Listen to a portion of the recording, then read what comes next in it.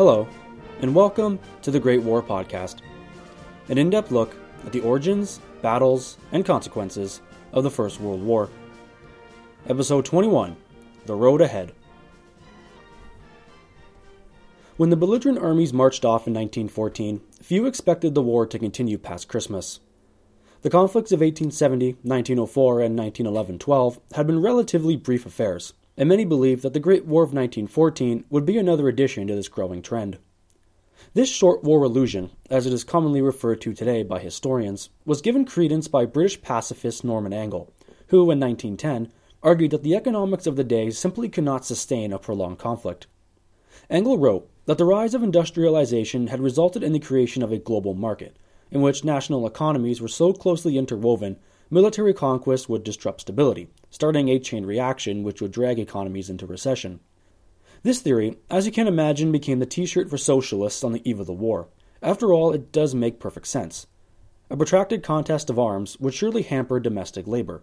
As more working men enlisted, production hands would decrease, and a reduction of output would likewise affect input, trade, and net growth.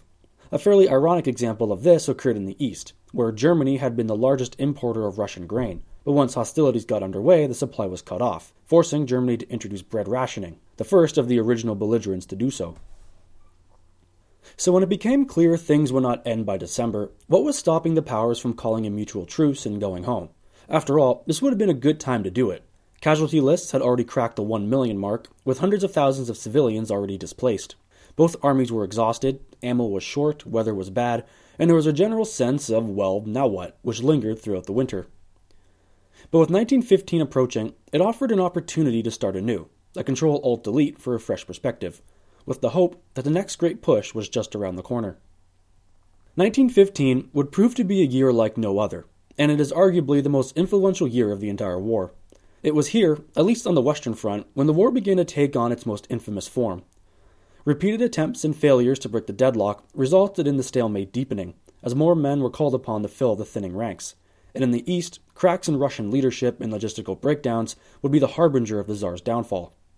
It was also an important year because it was a time of great experimentation. New ideas, tactics, and weaponry were adopted at a heightened pace, as attempts to break the deadlock grew desperate. In short, the decisions in 1915 will cast a long shadow throughout the rest of our narrative, and we will begin to see how the Great War's first full year set the tone for its duration. A quick look at a timeline shows us we have quite a road ahead of us. Here is just a short rundown of some of the highlights we will need to cover along the way. The Battle of Neuve-Chapelle and the shell scandal in Britain, beginning in March, we'll talk about that today. The implementation of unrestricted submarine warfare, the first use of chlorine gas in April, the Allied debacle at Gallipoli, the Armenian genocide, the collapse of the Polish salient, the sinking of the Lusitania, and the final crushing of Serbia. If this was not bad enough, we will also welcome two new players to the stage, with the entry of Italy in May and Bulgaria in September, both of whom will escalate the fighting by opening new theaters. So at least I can't complain about a lack of material. But this week, we're going to focus on the Western Front, because it's been a while since we've been there, and we do have some catching up to do. So, following the race to the sea, the Western Front had settled into its familiar S-shaped form. The opposing system of trench networks had throughout the winter grown in complexity. They now stretched 765 kilometers from the Swiss frontier to the North Sea, and will remain largely unchanged over the next 3 years. Now I should point out that although the lines rarely moved, the trenches themselves underwent continuous changes. They were expanded, dug deeper, reinforced, and abandoned as circumstances and geography dictated. And although there were not yet the intricate systems we will see in 1916 and 1917, this would be a good time to stop and paint a broad picture of what they were at a ground level, and what life was like for the troops manning them. Unfortunately, I did not have time to put up a proper diagram, so we're just going to have to do this the old-fashioned way. The best way to visualize a standard trench network is to picture 3 horizontal lines running parallel to one another. At the top, you have the front trench, or fire trench. This was where the action was, or as troops would come to call it, the sharp end. This was the most dangerous place for a soldier, as it was the most forward position and thus most exposed to enemy fire. Due to the high-stress environment, men were often rotated in and out of the fire trench every 2 to 10 days depending on the circumstances. Not only did this help to keep morale high, but also to allow a greater number of men to have frontline experience. Behind the fire trench was the support trench, largely reserved as a command post for senior officers, who would coordinate the defenses on the fire trench. In times of battle, it would also serve as a temporary aid station. The third and final trench was the reserve trench, which broadly speaking held, reserves, in a wide variety of forms such as equipment, weapons, and manpower.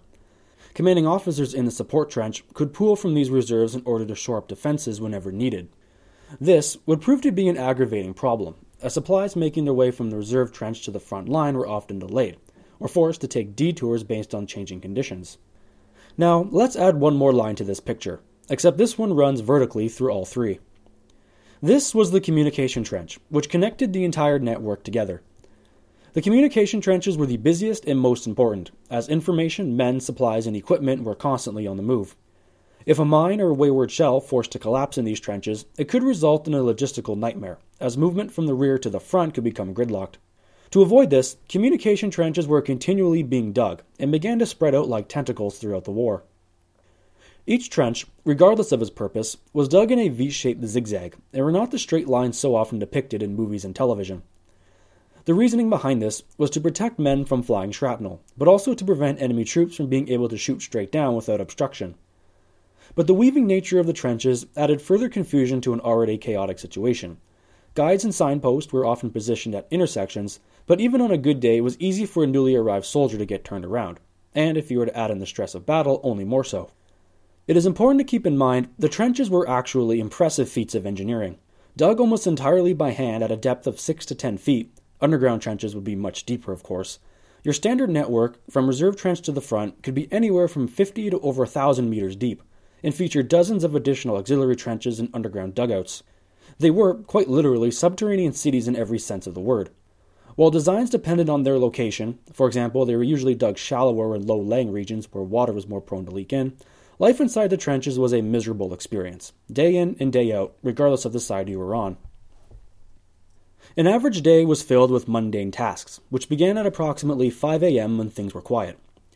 Due to the inescapable mud and dirt, weapons and equipment needed continual cleaning and maintenance, because nothing worried men more than being caught unprepared for an enemy raid. Following that, there were defenses which needed repairing, supplies to allocate, and sentry duties to fulfill. It was a daily grind which drew the deepest grumbles from the men inside. Many had joined the army hoping for adventure, to escape the repetitiveness of their civilian lives, but found themselves stuck in the similar routines, except this time hundreds of kilometers from home and surrounded by French and Belgian mud. But whatever complaints were made, the constant threat of death was like an unwelcome shadow which hung over everything. In fact, most men who did complain about the daily tasks only did so to keep their minds off the more horrific aspects of trench life. On both sides of no man's land, the soon-to-be battle-scarred landscape separating the two networks, danger came in countless forms. Those careless enough to stick their heads above the parapet were likely to catch a sniper's bullet, fired by a ghostly figure from some unseen location. As a precaution, men would adopt a stooped posture when navigating the trenches, and how many ended up with back problems because of this, I have no idea. Health and hygiene were also areas of concern. Infections, the most feared being trench foot, a condition where prolonged exposure to a damp environment results in circulation loss and gangrene, was one of the more common. In fact, daily medical checkups were mandatory to catch early symptoms of trench foot, and clean, dry socks became one of the most beloved items for frontline troops.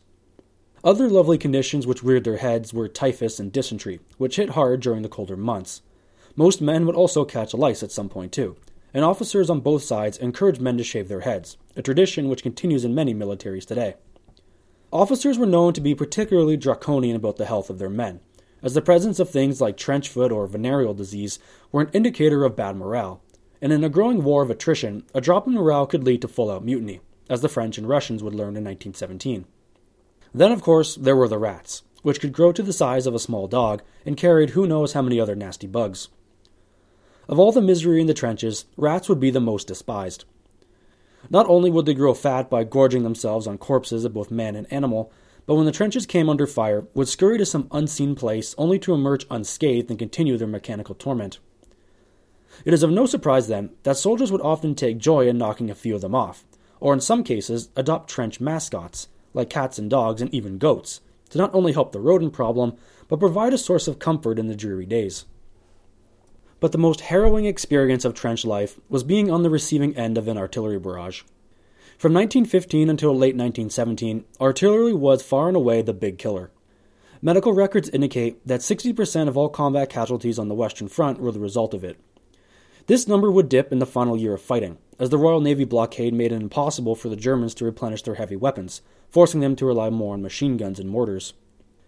Now, I won't get into the gory details of what an artillery blast could do to a human body, because this podcast is marked as clean, but being hunched over in a narrow dugout, unable to move while an incessant avalanche of stomach-turning blasts fell around you, must be in the top 3 of the most horrific experience someone could endure.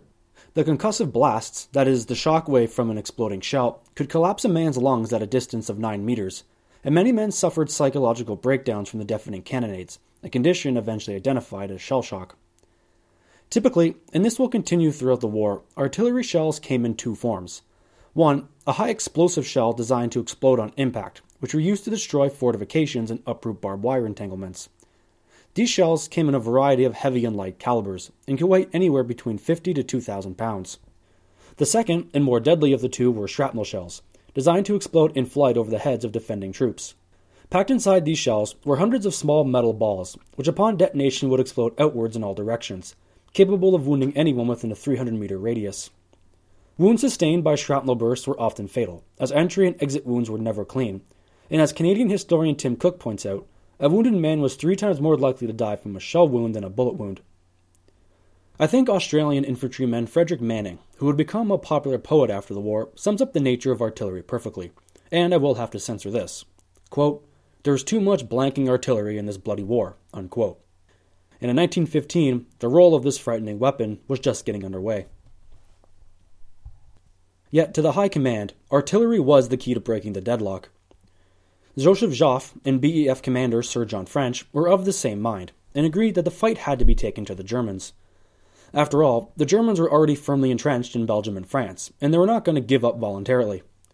So if the Allies wanted them gone, they were the ones who needed to press the attack.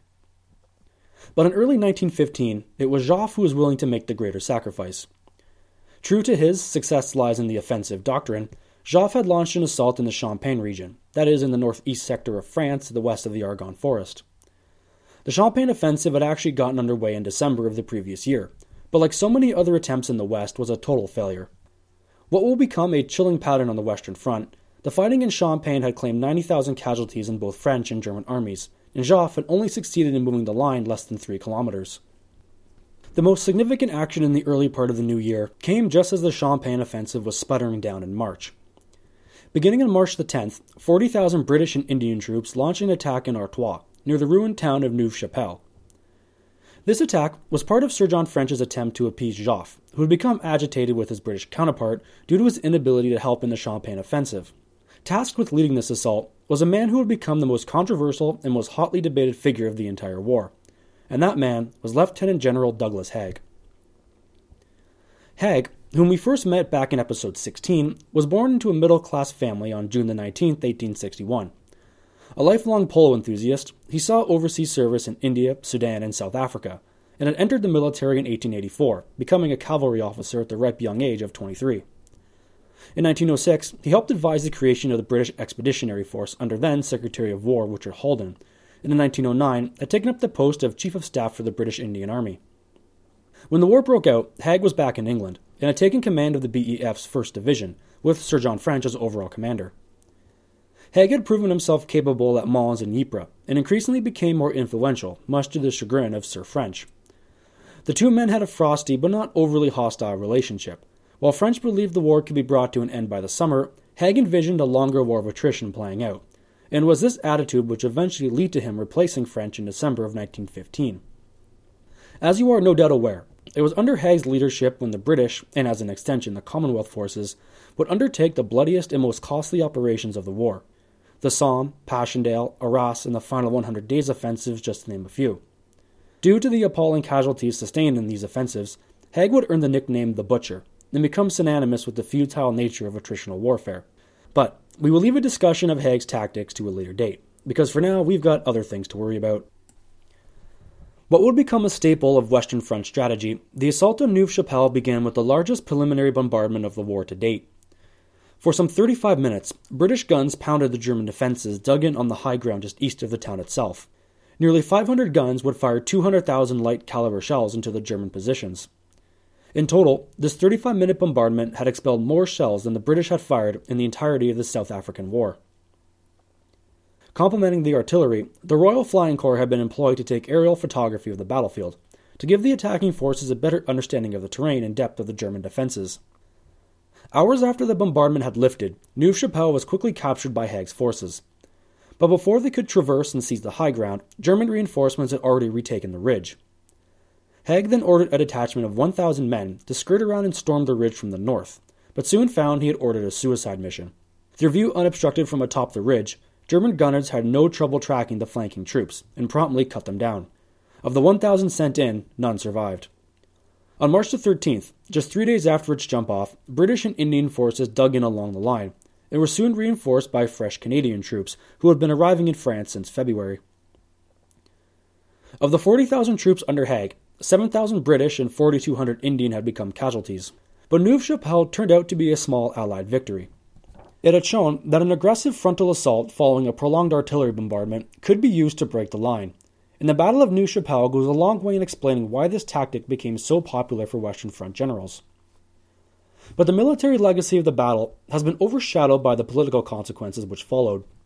After his assessment, Sir John French stated to a Times war correspondent that the reason why Haig could not capitalize on his success was because of a lack of high-explosive shells, which were needed to destroy barbed wire entanglements and fortifications. The Times correspondent, Charles Reppington, quoted French saying that less than 8% of the shells fired on March the 10th were of the high-explosive type, and the remaining 92% were shrapnel shells, which are useless if you want to break through anything remotely fortified. Reppington took this report to his boss, Lord Northcliffe, a media tycoon who owned 3 of the largest newspapers in Britain, the Times, the Daily Mail, and Evening News, along with numerous other journals and publications. In a time predating the internet and television, a monopoly on newspapers had made Northcliffe one of the most powerful men in the country, and one who had recently become disheartened with the way Secretary of War Lord Kitchener had been running things. A report of this magnitude would be devastating to Asquith's Liberal government, and with the Chancellor of the Exchequer, David Lloyd George, calling for a greater commitment to a war economy, Northcliffe sensed an opportunity. Kitchener had always opposed a war economy, arguing that the Germans would exhaust themselves before a major British effort was necessary. But with a little bit of media-savvy spin, Northcliffe can make it look like Kitchener's opposition was costing the BEF success on the battlefield, and better yet, costing British lives. Northcliffe would sit on this report for now, but this was the official start of the shell scandal, and would prove to be a Chekhov's gun waiting to make its grand entry. It would all boil over in May, amidst the carnage at Gallipoli, and would have profound consequences in Britain. Prime Minister Asquith would be forced to adopt a coalition government, and Winston Churchill, then Lord of the Admiralty, would be forced out of office, to fade into temporary political obscurity. But we will save the juicier details for another time. So in a nutshell, this was the situation in the West in the early going of 1915. Next week, we will spend time talking about the German strategy, and Falkenhayn's decision to focus on a knockout blow against the Russians. It was the fear of losing their eastern ally which prompted Churchill to begin calling for an invasion of the Dardanelles. If successful, it would allow the Western Entente to reinforce Russia through the Black Sea, but would end up one of the worst military disasters of the 20th century. That's it for this week. Check out the website at thegreatwarpodcast.podbean.com. There you can find Twitter and email information if you wish to get in touch with me. Comments, criticisms, and suggestions are always more than welcome. If you're interested in helping out the Great War Podcast, give us a search on iTunes and leave a 5-star review, as that'll help keep us afloat in the rankings and attract any new listeners out there. Thanks for sticking by, and we'll see you again shortly.